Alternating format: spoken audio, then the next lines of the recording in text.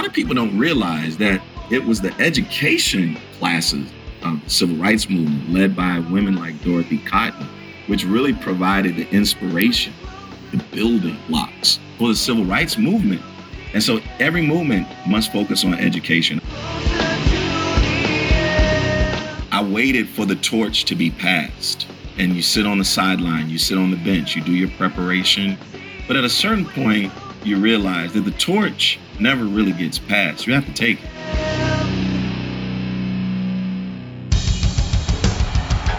What I have said is that this campaign is not just about electing a president.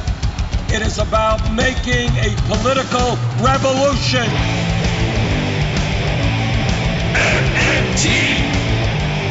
Taking money from our children and borrowing from China. People are dying. Is the program so critical it's worth borrowing money from China to pay for it? And if not, I'll get rid of it. Stop lying!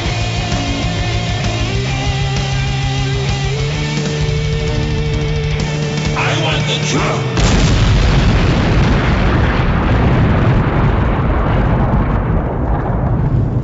Now let's see if we can avoid the apocalypse altogether. Here's another episode of Macro and Cheese with your host, Steve Grumbine. All right, folks, and this is Steve with Macro and Cheese. I've got Delmon Coates, Dr. Delmon Coates. This is a guy who spoke at our Green New Deal Summit in Harrisburg. He is one of the sharpest guys I know. He's a senior pastor of Mount Enon Church in Clinton, Maryland, and founder of Our Money campaign. And I'm just so happy to know Delmon. Delmon is just salt of the earth, and I know where he's come from, and I watched the growth of Our Money, the campaign that they have put forward, and it is just truly inspiring. And as a fellow person from the Clinton era, from the Washington, D.C. area, it's really nice to know that that area is being served by a guy like Pastor Delmon Coates. So with that, welcome to the show, sir. Steve, thank you so much. And I promise your listeners, I did not pay you for that introduction. Thank you so much for those words. You got it, man. So listen, I think that this is a really important time for us to be talking to you. Obviously, we're heading into February and we've got Black History Month, which should never be a month. It should be year round. And a little bit of our talk offline, we mentioned some things about how history has been written by the victors, and oftentimes the voices of the oppressed are never heard. And we celebrate weird victories for people that are not really oppressed, that are the oppressors, that have been canonized and lionized into our hero complexes that we all have in our subconscious about our founding fathers. And we're in the middle of a pandemic. We cannot get Congress to serve our needs. We cannot get Congress to take seriously the very serious pandemic that we have. We have now a democratically controlled House. We have a democratically controlled, albeit by a whisker, Senate. And we also have the White House democratically controlled. So you'd like to believe there's no more excuses. Things should start happening. Right. But the political landscape is very different, and we still have no real meaningful relief for the suffering people. I'm just curious, what is your take on the current situation? Yeah. Well, when I think about the current situation, I think we're in this dynamic principally because of how people view the role of government. I think there's a portion of our society, particularly the elite, who view the role of government as to prop up business, to prop up corporations, and that the government should not get in the way of how it understands corporate profits and things of this nature. So the real tension that I think we face today is really sort of understanding the role of our government in a democracy, which is to prioritize the needs of the people. Unfortunately, many people don't understand that it is the role of the government to provide us with an adequate money supply to address public priorities. And there's no greater public priority than the need to address healthcare, the need to provide economic sustainability, particularly in a recession and a pandemic. These are the times when we need to harness the power of the public purse to address public priorities. But unfortunately, the tension that we face is that from a conventional economic perspective, people believe that if the government's too big, if it's too large, as it imagines that, then it begins to encroach on the potential profits that could be reaped from the private sector. We've got to do more to reclaim the role of government, to re-legitimize the role of government in the eyes of the public, and then harness the power of the public purse to address the issues that we care about. And here's why I think this is so important. Many people don't realize that the public already provides enormous public supports for the financial sector and for business right now. Every night in the overnight interbank lending market, we provide public supports to commercial banks. We subsidize commercial bank lending in a variety of ways with public supports all the time, to the tune of hundreds of billions and trillions of dollars. So we're already utilizing the public purse. We're just utilizing the public purse to just prop up one sector of our society. And it's oftentimes principally financial sector and businesses, the corporations. We've got to harness the power of the public purse to address our issues. We have to use our money to address our needs. This is why we called our campaign the Our Money campaign. And folks can go to our campaign by going to our website, ourmoneyus.org. We have to re-legitimize the role of government and harness the power of the public purse to address the issues that we desperately need. And this is the time, as you just mentioned, that we need to do that even more. We watched the Capitol surge in D.C. I want to be really clear here. In no way will I ever support fascism. In no way do I ever support white supremacy. In no way do I support abusive language that causes harm to people. And there's a lot of bigotry that was found at that siege. There's one thing that really troubles me about the whole scenario, and that is that as a lefty, as somebody trying to put this stuff out into the public, this MMT world, these are all things that fall outside the mainstream. They're heterodox. They don't fit neatly into a mainstream media narrative. And we could easily be flagged as giving false information and lying. And in order for us to be able to really make change, history has shown the direct action from the people. And you see a host of things that have happened when there has been proper public pressure on elected representatives. We are in a position right now where the establishment has hunkered down, used the veil of the right wing, and is now using it to stifle voices on both the left and the right. I am all for deplatforming fascism. Free speech up to a point, but then you guys are doing destruction. This is harming people. So I want to be clear that I'm not speaking about that, but I am speaking about our own activism, the work you and I might be doing.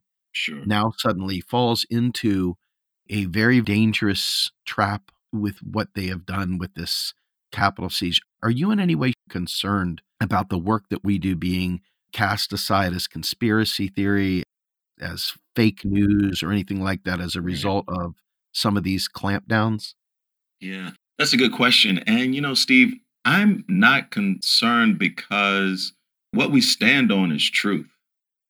I say from my faith tradition, our faith tradition says, you shall know the truth, and the truth shall set you free. MMT, as you know, is not an alternative economic system. It is merely a description of how our economy actually works. And I'm encouraged over the last year because I have received so many emails and text messages and calls from faith leaders and folks who've attended our training around MMT who said, I get it now, right? As they looked at how the government did the stimulus in March and April of last year, they saw the way in which the public purse was used to provide economic stimulus at the time. And, no one was taxed to fund the stimulus. The federal government just created that money through deficit spending. So I think that whenever you're standing on the truth, right, I don't find myself worried about this because people are seeing the very thing that Warren Mosler and Stephanie Kelton and Randy Ray and Derek Hamilton, Scott Fulwiler and others have been saying all along for the last 20 or 30 years. People are seeing it. People see it, whether it's being done by the Republicans, whether the deficit spending is being done for the rich by Republicans, or whether it's being done in a stimulus to give people their checks. People see it happening. And so that's why I think that there's so much power in MMT.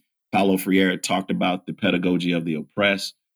MMT is a pedagogy of the people. And as people see their government working and functioning, they understand that the concepts that we've been espousing are true. And because of that, I think it's unassailable. I like that. Maybe I'm too optimistic about that, but I think that the veracity of our argument, the veracity of our theory of change is unassailable. It does not compare to the lies that were being promulgated by the former occupant of the White House. And I don't want to compare the fundamental concepts of MMT with that. There's no comparison. MMT is a description of how our economy works. And deficit spending, it can be done by those who want to give tax cuts and benefits to the rich, or it can be done for the people. These are unassailable concepts.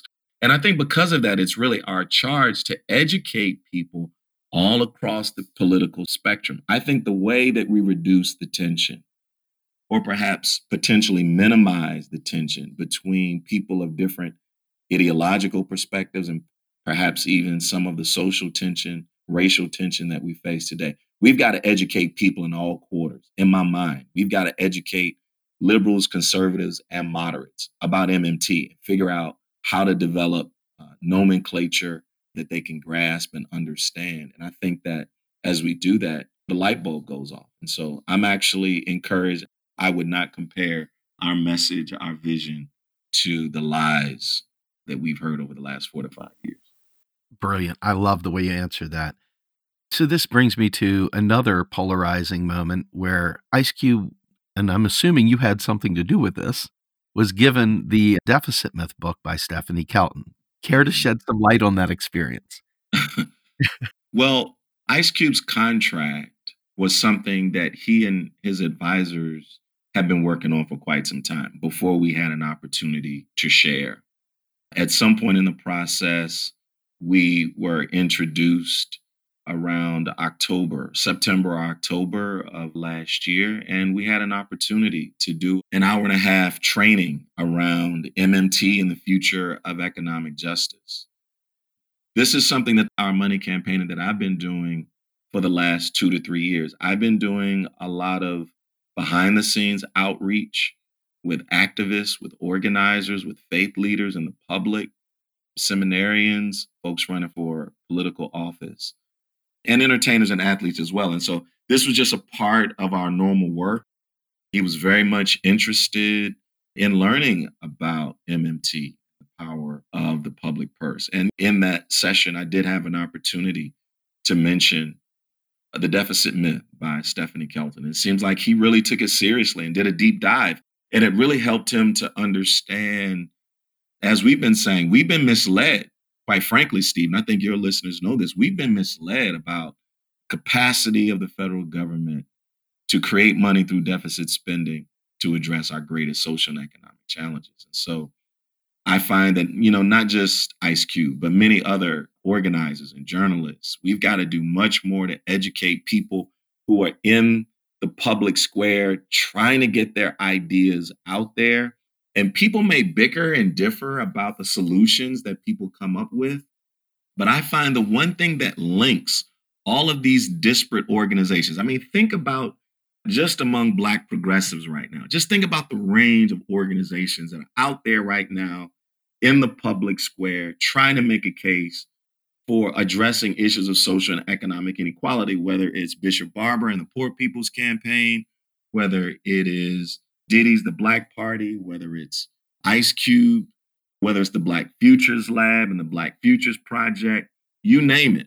Until Freedom, there are a range of organizations, Black Lives Matter groups and organizations, the traditional civil rights organizations, National Action Network, NAACP, National Urban League, and others, Rainbow Push, the Black denominations and faith leaders, and the Black Church PAC and others who are in the public square right now trying to get their ideas out there. And while their solutions may be different, the one thing that links all of us, which I think is similar to what links other progressive organizations as well, is the question of how we're going to pay for it.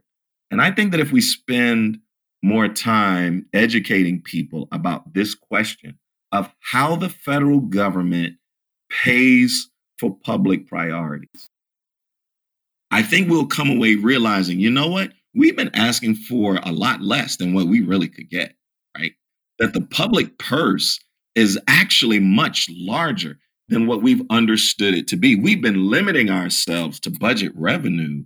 And it's because of that we've been asking for crumbs when we could get the loaf. You know who does ask and receives the loaf? The financial sector. Yes, right? they do. So we got to change that relationship and educate more people and more organizations. And that's really what I'm focused on in a laser kind of way right now, educating the public about how our economy actually works. It's funny you bring up Wall Street. Obviously, we have this thing going with GameStop and now AMC Movies with some mid-range pikers that are making some bets against the guys shorting these stocks. And the little guys, quote unquote, won. And you think about it, it's not even a drip in the ocean as to the level of inequality baked into the system, especially within the Wall Street world, whereas if they're not making money, they're complaining and they get laws and rules made just for them to make more money. Sure. And here we are for once, you see the little guy, we'll call him David, taking on the big guy, we'll call Goliath, and knocking him down once. That doesn't happen very often, though, unfortunately. That's the exception, not the rule. I think that if people understood what you just laid out and what MMT scholars have been laying out for many, many decades now, and current activists that have been spreading this word around, I think that if more and more and more people realized it, that these sweetheart deals for Wall Street would come to a screeching halt, and that the regular people would suddenly not be wondering how they're going to pay their electric bill and not trying to balance whether or not they pay their mortgage or feed their children. Right. The level of depravity and inequality in this nation, forget race for a minute, is atrocious. The haves and the have-nots are ridiculously carved apart. But then you add in that next layer, and this is going to be something I want to spend some time on. You add in that next layer of race, and you realize from the beginning of the colonized U.S., we have seen the founding documents, the laws, the precedents, has always thrown a bone to the poor white guy to ensure that there is no unity amongst the working classes, the people that are not born into privilege, that failed the lottery of birth. And those individuals, they get the wedge issue. They get to suffer the wedge issue. It might be 15 cents extra to the white guy, just enough privilege to create that separation for unity. How do we create that unity? Obviously, we have a racial component here that has been there from the dawn of time, used by capital to create that feckless lower class from ever fighting back. And yet we know we need numbers. We need massive numbers to be able to defeat this monster. Yeah. Wedge issues have really kept Black people in bondage much longer than slavery. Well, Stephen, not only are poor whites given a bone, as you mentioned, but also there are individuals within the oppressed Black population community, and perhaps even other communities as well, who are given a bone to serve as gatekeepers, as a buffer. Every hegemonic system does this and has done this historically. I think that the way we address this is we have to end the economics of scarcity. I say oftentimes that the way in which we do monetary and fiscal policy, it makes our economy a lot like musical chairs, Steve.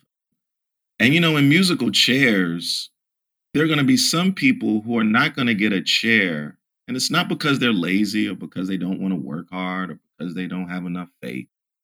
It's because they've been forced to exist in a game where there are insufficient resources, right? In this instance, called chairs. And the way we do monetary and fiscal policy today, it makes our economy a lot like musical chairs.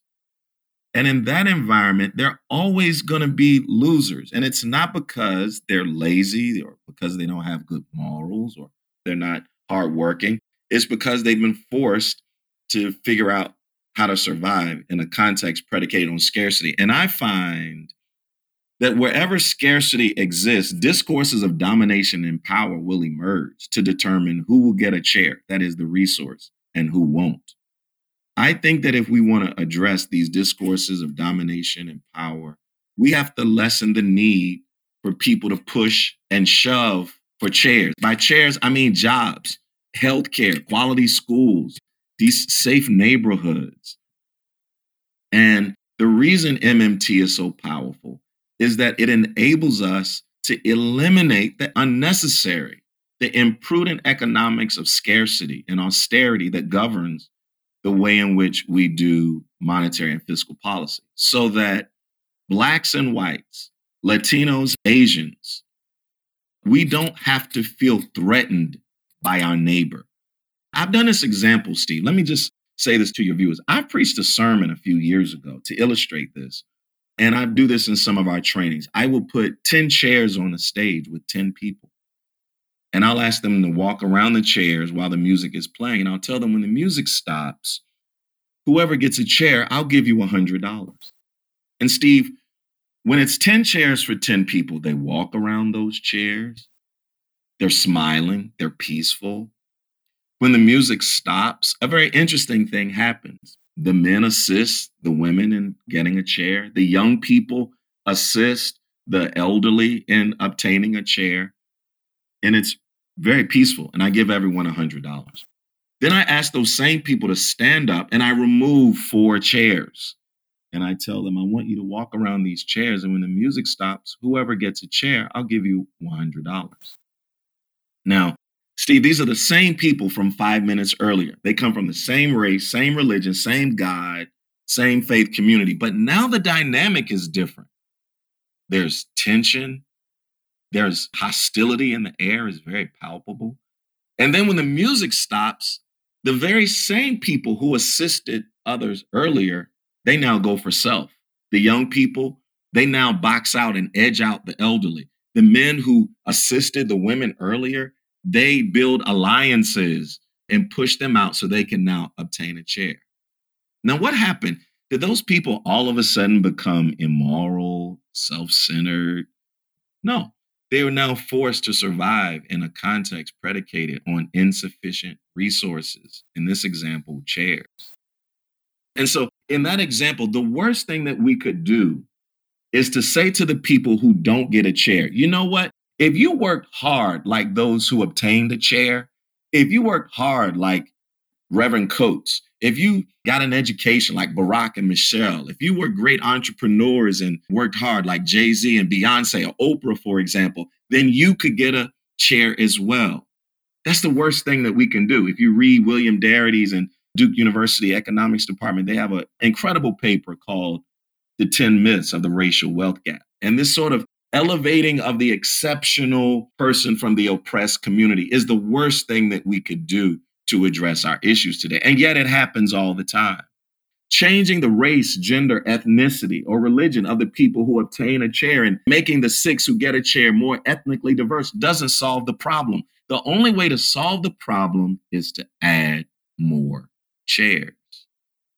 MMT helps us to understand that it is financially possible. We have the capacity to do that. Heretofore, we've been led to think that it's unaffordable. It's not fiscally responsible. It'll trigger inflation, whatever the reasons have been used to not do more government spending. The reason MMT is so powerful is that it helps us to understand we can add more chairs. We can have a true full employment economy. We can have a federal job guarantee, that there is no relationship between unemployment getting too low and it necessarily triggering inflation, as perhaps economists have thought at one time. That we can provide health care for every American and fund it through government spending. We can fund public education, pre-K through college, including our HBCUs, without relying on local and state taxes. And we pay for it using the power of the public purse. So I believe that the way that we address the dynamic that you described, we have to end the economics of scarcity that has governed the way we do policy making heretofore. And I believe that's the solution. I want to go back to your great example of what you do with your church, because I'm putting the job guarantee into my head, okay? And I'm envisioning immigrants coming into this nation, and the same 10 chairs are sitting there, but instead of it being 10 people, let's say you have 16 people, and the 6 new people that we're adding to the mix are Hispanic, maybe they're Haitian, maybe they're African. But the point is that you put these people that don't look like certain people. Sure. And now you've got false scarcity, in this case, real scarcity, because we've only put 10 chairs out there. But nonetheless, we know we could add 16 chairs. And instead, we leave those people who have been walking around the chairs for their whole life. And there's these new entrants into the game. And they're after their job. They're after their money. They're after their piece of the American dream. And so the hatred, the xenophobia begins there. So your definition, your explanation, your game can be played out over many scenarios. So think about what the people who obtain a chair in this micro example, think about what is then produced to prevent the others from obtaining a chair. They're going to develop discourses of difference and domination to determine who's going to have and who does not. We see this all the time. You can go to certain countries in Africa, for example, where let's say there was a time where the water from the river, right? We know water is a resource that tribal nations, they need that. But if a drought happens and the river dries up and their ability to survive is threatened by this resource now becoming scarce, the very same people who live peacefully on opposite sides of the river, who are perhaps even related in some way, probably have similar traditions, they begin to develop discourses of difference now to determine who's going to have access to the water or the river. So who's going to be able to feed their cattle and then feed their families. And so in my mind, it's the problem of scarcity, which I think is fundamentally what the economics is trying to address. It's the problem of scarcity, which is oftentimes producing this impulse to feel threatened by people of other backgrounds. Either it's because of how they speak or their practices are different. And the powerful thing about MMT, particularly in this post-gold standard world, is that it helps us to understand that the one thing that is not scarce is money. Now, labor, resources, supplies may be scarce, and we do need to pay attention to the extent to which spending may cause us to trigger inflation, right? But money is not scarce in a true fiat money system, and that's a good thing. It is good that our money is not pegged to a scarce commodity like gold. And so in my mind, Steve, the way that we address the problems that we see today is we have got to eliminate the economics of scarcity that governs the way in which we do policy making.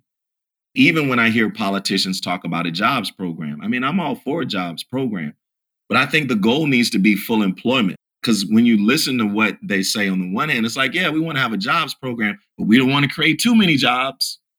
You know, we want to create too many jobs because if we create too many jobs, then that'll trigger inflation. No, that's a fallacy.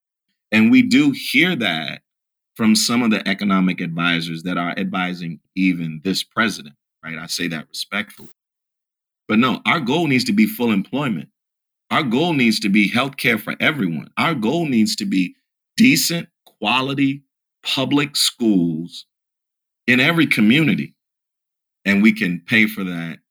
Clean water, getting to zero emissions, addressing our greatest existential threat. We have the financial power, the economic power to solve that. And to me, I think we have to end the economics of scarcity, which is producing the issues that we're facing today. Trip,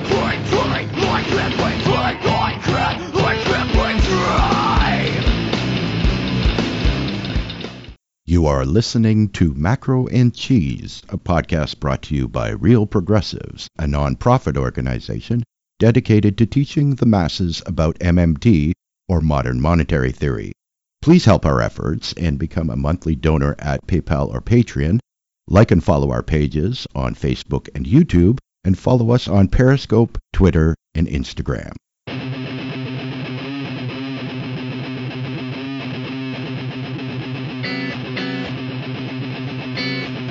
My tolerance, trying my patience, and never want to see it react to another one waiting. I'm tired of the lies you tell me, lies you tell me. It's just my tolerance, trying my patience, and never want to see it react to another one waiting. I'm tired of the lies you tell me, lies you tell me. I appreciate that very much. One of the things, and I told you I was going to take some hard shots here because I want to make sure that we get people that are listening, that hear these kind of arguments, that they hear a coherent and logical response that is different than probably what they've heard before. And one of the things that I'm most concerned about, and this goes back to not only 2016, but 2020, is Bernie Sanders created an intersectional movement that I've never seen before. I have never seen such a diverse group of people fighting for the same stuff. Young people feeling empowered, older people feeling hope, remembering what it was like to dream a better dream. And it was just amazing. But then there was a portion of activists that I would consider fellow travelers for sure. They said, I'm not supporting Bernie Sanders. And many of them were African American. They said, because Bernie doesn't support reparations. And Bernie didn't address this head on. And I thought to myself, as a supporter of reparations, as someone who read Sandy Darity's book From Here to Equality and has been a staunch advocate of the federal job guarantee, I've always asked, what does reparations actually mean? Because you can't just throw money at people and say, now, why aren't you doing better? That's not fair. It's not a complete solution. There is a cash component to this, but there's a lot of structural things that take place that have to do with the inequality baked into the country. I know part of it, or a lot of it, can be addressed by understanding the monetary system, but a lot of it is baked in going way back and passed on from generation to generation. The political climate for reparations, on one hand, this would be a great time to really address such an egregious sin that was committed against an entire group of people in the United States. But on the flip side to that, there's no political will for this right now. No matter how moral, righteous, no matter how affordable, quite frankly, it doesn't seem like there's any energy there. There's not even enough energy to get us survival payments. People are not taken to the streets to get survival payments during a pandemic.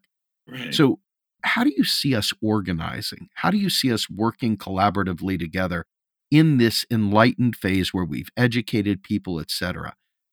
How do we get our government to serve us? Yeah. Well, I think the work we have to do really needs to center around helping people to understand that when we talk about the government, we're talking about ourselves. There's this way in which people imagine or talk about the government as if it's a creature separate from themselves, right? So when I talk about the government, that's ours, that's us. We are the government, right? And the public purse of the federal government is ours. It's our money. This is us. So we have to really change our nomenclature. And Steve, we're here because there's just so much miseducation about the one thing that links all of us. There's no doubt we need a multiracial coalition of Americans, multi-ethnic, multiracial, multi-religious, non-religious coalition of Americans who are coming together to make our world better. The one thing that links us, however, is the one thing that we're most miseducated about, and that's money. Black, brown, Latino, white. The one thing that links us, in my mind, is money.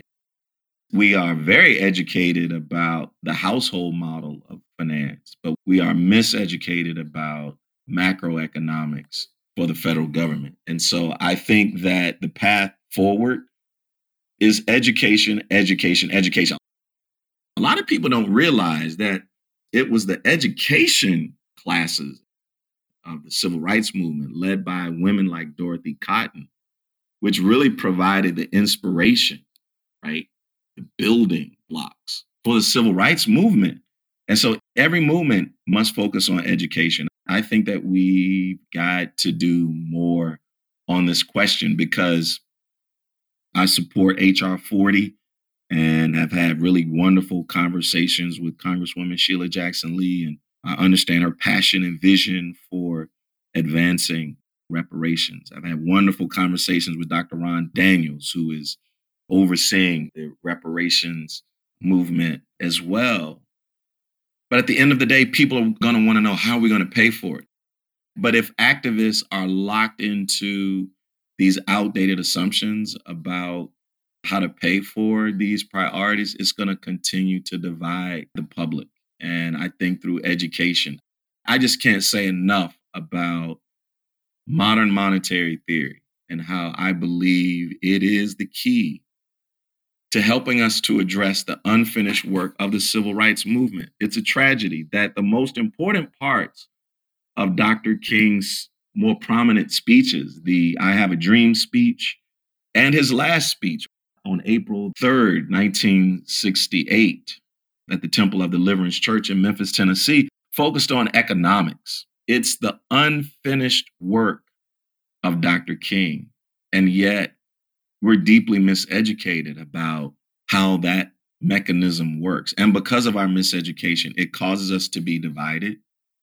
It causes us to be divided within our own communities, where even Black folks have a range of views and thoughts about reparations, and some that are not always so supportive of it when you think they would be. The Our Money campaign, I'm encouraging all of our listeners to go to ourmoneyus.org, pull up our policy agenda. We are putting out right now a policy agenda, Steve, that we're calling Repair and Restore. This policy agenda is regarded as our solution to the reparative economic justice needs of the Black community and address the moral imperative of America to atone and repair for the injustices that it has visited upon its citizens. This Repair and Restore agenda is created within that spirit, and it is centered around a federal job guarantee, free healthcare, and federal funding of public education, pre-K through college. I believe that these three central policies constitute the biggest, broadest, and most robust form of automatic stabilizers to benefit the American people and Black folks in particular. I use the word stabilizers very intentionally because we have got to move away from thinking that stimulus is the solution, and what we need are stabilizers. Stimulus, Steve, is temporary and short term. We got the stimulus money last March and April, and every 4 to 6 months, we're back at it trying to get more stimulus. And we are held hostage based upon who's in charge of Congress at the time to whether they're going to give us more of our money. It's also a lagging response too, right? I mean, it's never preemptive. It's always lagging. It's always after the pain. It's always lagging. It's always short-term and temporary. Stimulus, like any stimulant, whether it's coffee or whether it's alcohol, you get a short-term buzz, right? But eventually it wears off. And these stimulus proposals provide a short-term relief. We need to move towards demanding automatic stabilizers that guarantee full employment, provide health care for every American, and addresses our need for quality public education. And so we've got to demand automatic stabilizers. Black people need hope, but we need more than hope. Black people need opportunity, but we need more than opportunity. We need to start demanding guarantees. And you know something, Steve? Whenever we start talking about guaranteed healthcare, guaranteed jobs, guaranteed public education, we are not talking about welfare. We are not talking about welfare in a Ronald Reagan kind of sense, where people imagine this kind of lazy person sitting at home in the projects, who just wants to receive public supports and benefits without working for it. When we talk about a federal job guarantee, we're talking about ending involuntary unemployment. We're talking about people who want to work. We're talking about people who want to work, and as a result of that, should be able to get childcare and health care and be able to send their kids to great schools. We're not talking about welfare in this sort of Ronald Reagan, Cadillac Queen kind of sense. We're talking about harnessing the same public supports to the same extent that policymakers have no problem providing to the financial sector each and every day. When we give central bank reserves to subsidize commercial bank lending, we are giving banks public supports.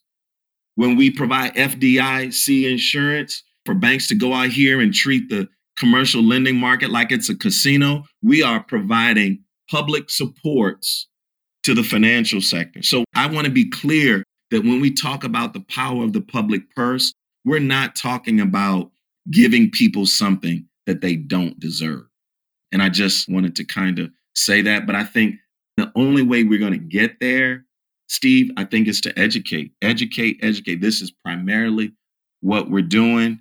And right now we're going all across the country to present the Repair and Restore agenda to the major civil rights organizations, to the major Black denominations, to the leading activists right now, so that over time, I'm hoping that over the next 15 to 18 months, you're going to hear more Black people telling politicians what we want in exchange for our vote. I think the greatest tragedy in this political season is that we have not connected a vision for the future with our voice and our vote.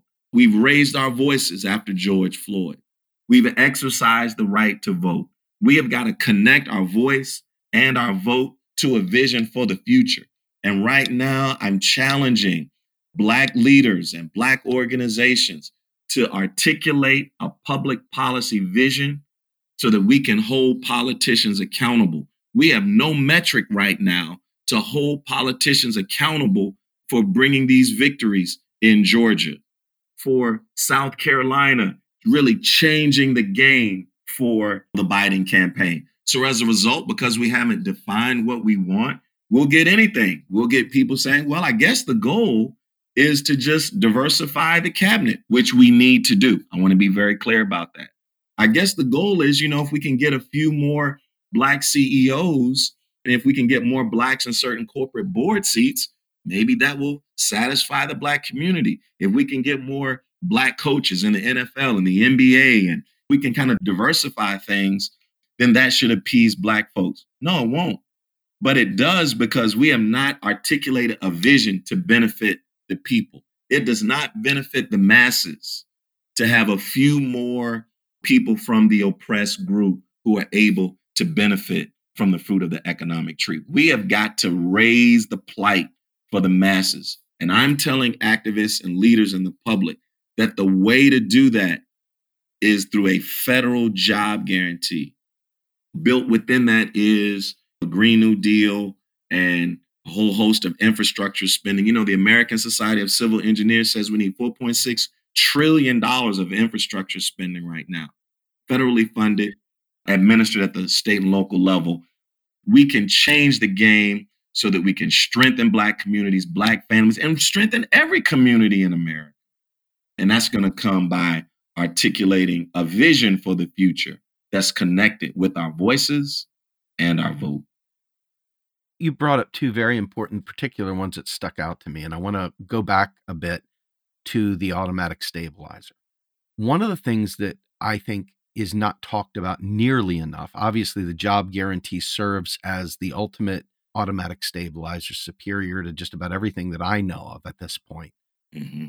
But one of the concerns to me is that automatic stabilizer takes the politics out of the situation. It's automatic. It's already been decided. It's like a decision for or against Jesus Christ, so to speak. I mean, it's done. And by having that automatic stabilizer baked in there, oppressed people needn't worry about whether the politician of the day is a bigot. They need to worry about it, but not for the same reasons. Now, all of a sudden, the legislation is done. It doesn't require hands-on. It requires simply a condition to be met that's triggered by whatever economic condition. I want to bring that up, that is another side perk, if you will, to an automatic stabilizer, is that the people that would otherwise be impacted by this are in fact protected from bigotry to some large extent. Well, when you study the history of a federal job guarantee, you'll learn that a Black woman named Sadie Alexander in the 40s, she was the nation's first Black economist. And I encourage your listeners to look up the research of Dr. Nina Banks. She is a professor of economics. She's on the Our Money Advisory Council. And go to our website, ourmoneyus.org. You can look up the range of economists and researchers who are on our advisory council. But Dr. Nina Banks talks about Sadie Alexander. She was the nation's first Black economist, not the nation's first Black female economist. She was the nation's first Black economist. She was not allowed at that time to practice in her profession. But in any respect, a federal job guarantee was the policy solution that she was pushing. She said the best way to deal with the race issues that America faced in the 40s was to provide economic security for Blacks and to reduce the economic fears of whites that Blacks would take their jobs. And the job guarantee was the solution for that. That's why Dr. King and A. Philip Randolph and others did the March on Washington. The full name of the march was the March on Washington for Jobs and Freedom. Some kind of way in the memory of that march, the jobs and freedom part and the legislative solution to provide jobs and freedom kind of fallen by the wayside. And I've said in other places that Coretta Scott King tried to continue this message in the 70s by leading 1.2 million people in marches and rallies around a federal job guarantee. Unfortunately, the dual mandate of the Fed in the late 70s waters down the aim of the federal job guarantee. But you're right. It does take the politics out of these questions. And why should the ability of the American people to provide for their families be subject to who the Speaker of the House is? Amen. Yes. Why should our ability to get health care, to be able to put food on the table and keep a roof over our heads depend on who the majority leader of the Senate is? Right? That's a travesty. Whether you're Black, white, Latino, Asian, it shouldn't matter. That should not be a part of our calculus and fear, who the majority leader is of the Senate, whether we can keep food on the table. And the way we do monetary policy today, it ensures that we will always have unemployed Americans. But 4 to 7 or 8% of the American population will always be unemployed, regardless of how much education they have, how much they pray, whatever. They're always going to be unemployed. People of color, that turns out to be double-digit unemployment oftentimes. There's no incentive for businesses to raise your wages. If you make $10 an hour and you want $15, $20 an hour, why should the business raise your wages when there's a whole pool of unemployed people out there who will be glad to get the $10 an hour? So federal job guarantee, this public option for jobs, puts a floor to wages. It raises benefits for people, whether they have a job or they don't. It's going to raise benefits for everyone. And there's so many positive benefits. And like I said, it's this economic stabilizer. And, you know, I think, Steve, you said you're from D.C., correct? Yes, sir. You're from this area. Well, born and raised. Yep. Right. So I pastor right outside of Washington, D.C. Many of our 9,000 or 10,000 members work for the government in some form.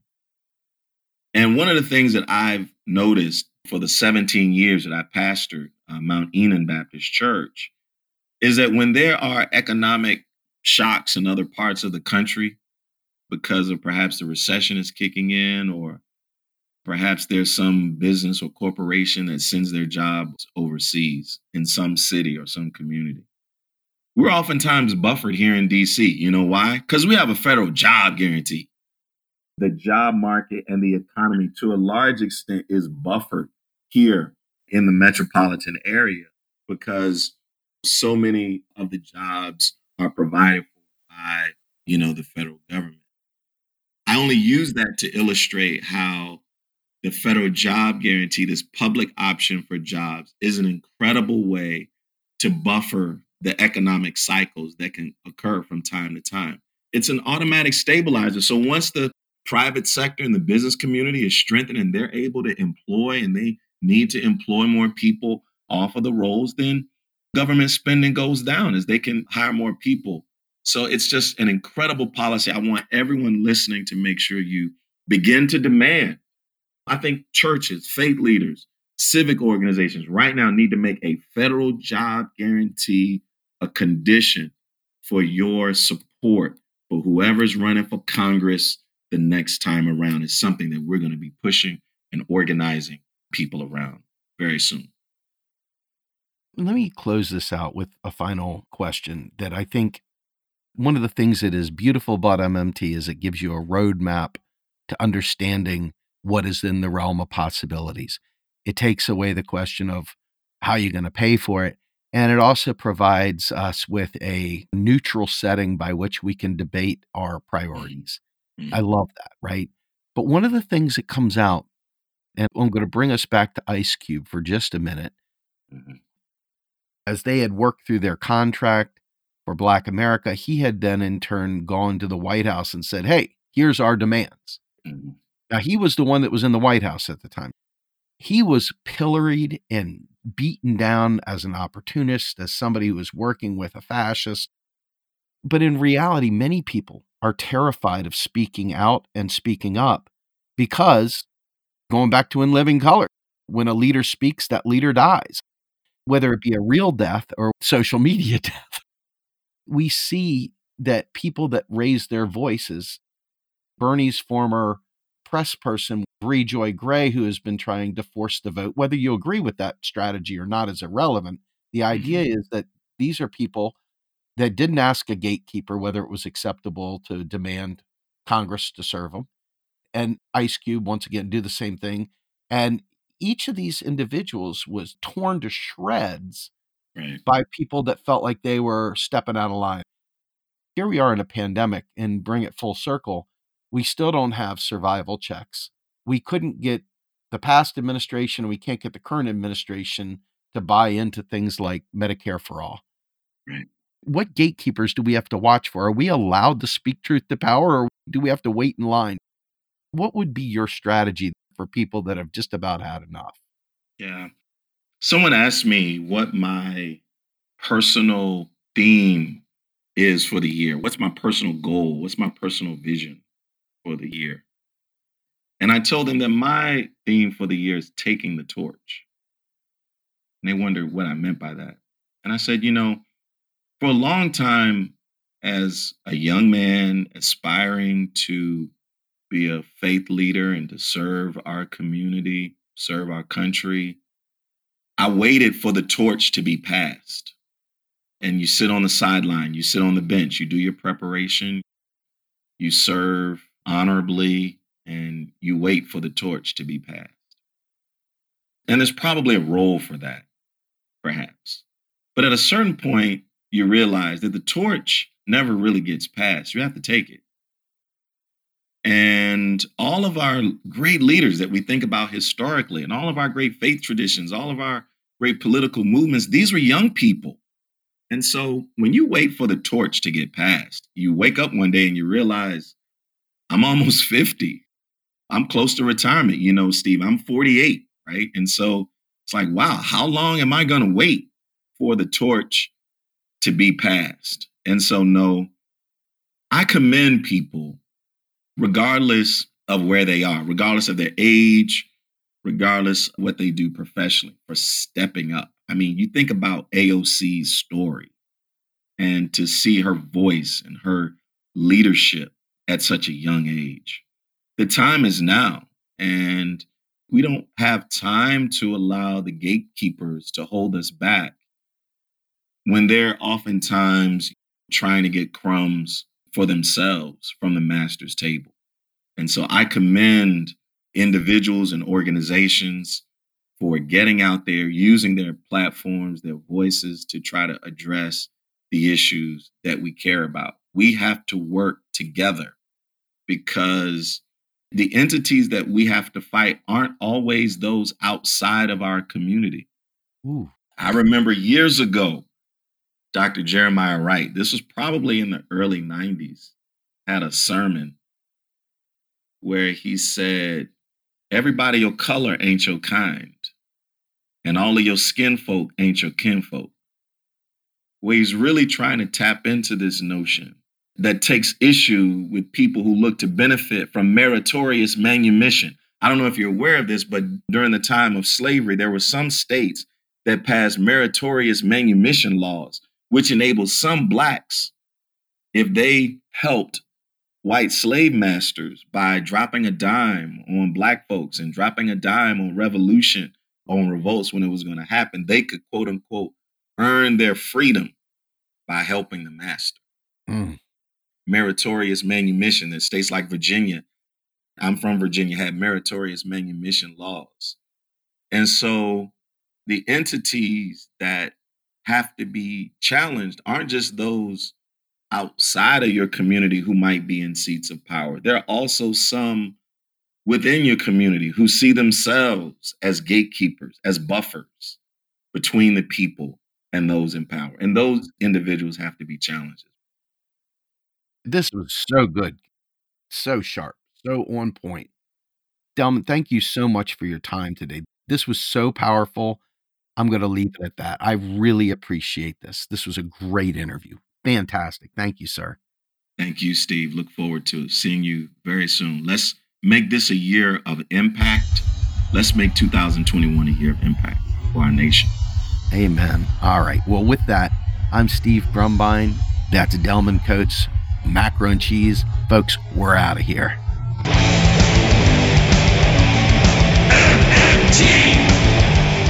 Macro and Cheese is produced by Andy Kennedy. Descriptive writing by Virginia Cox and promotional artwork by Mindy Donham. Macro and Cheese is publicly funded by our Real Progressive Patreon account. If you would like to donate to Macro and Cheese, please visit patreon.com/realprogressives.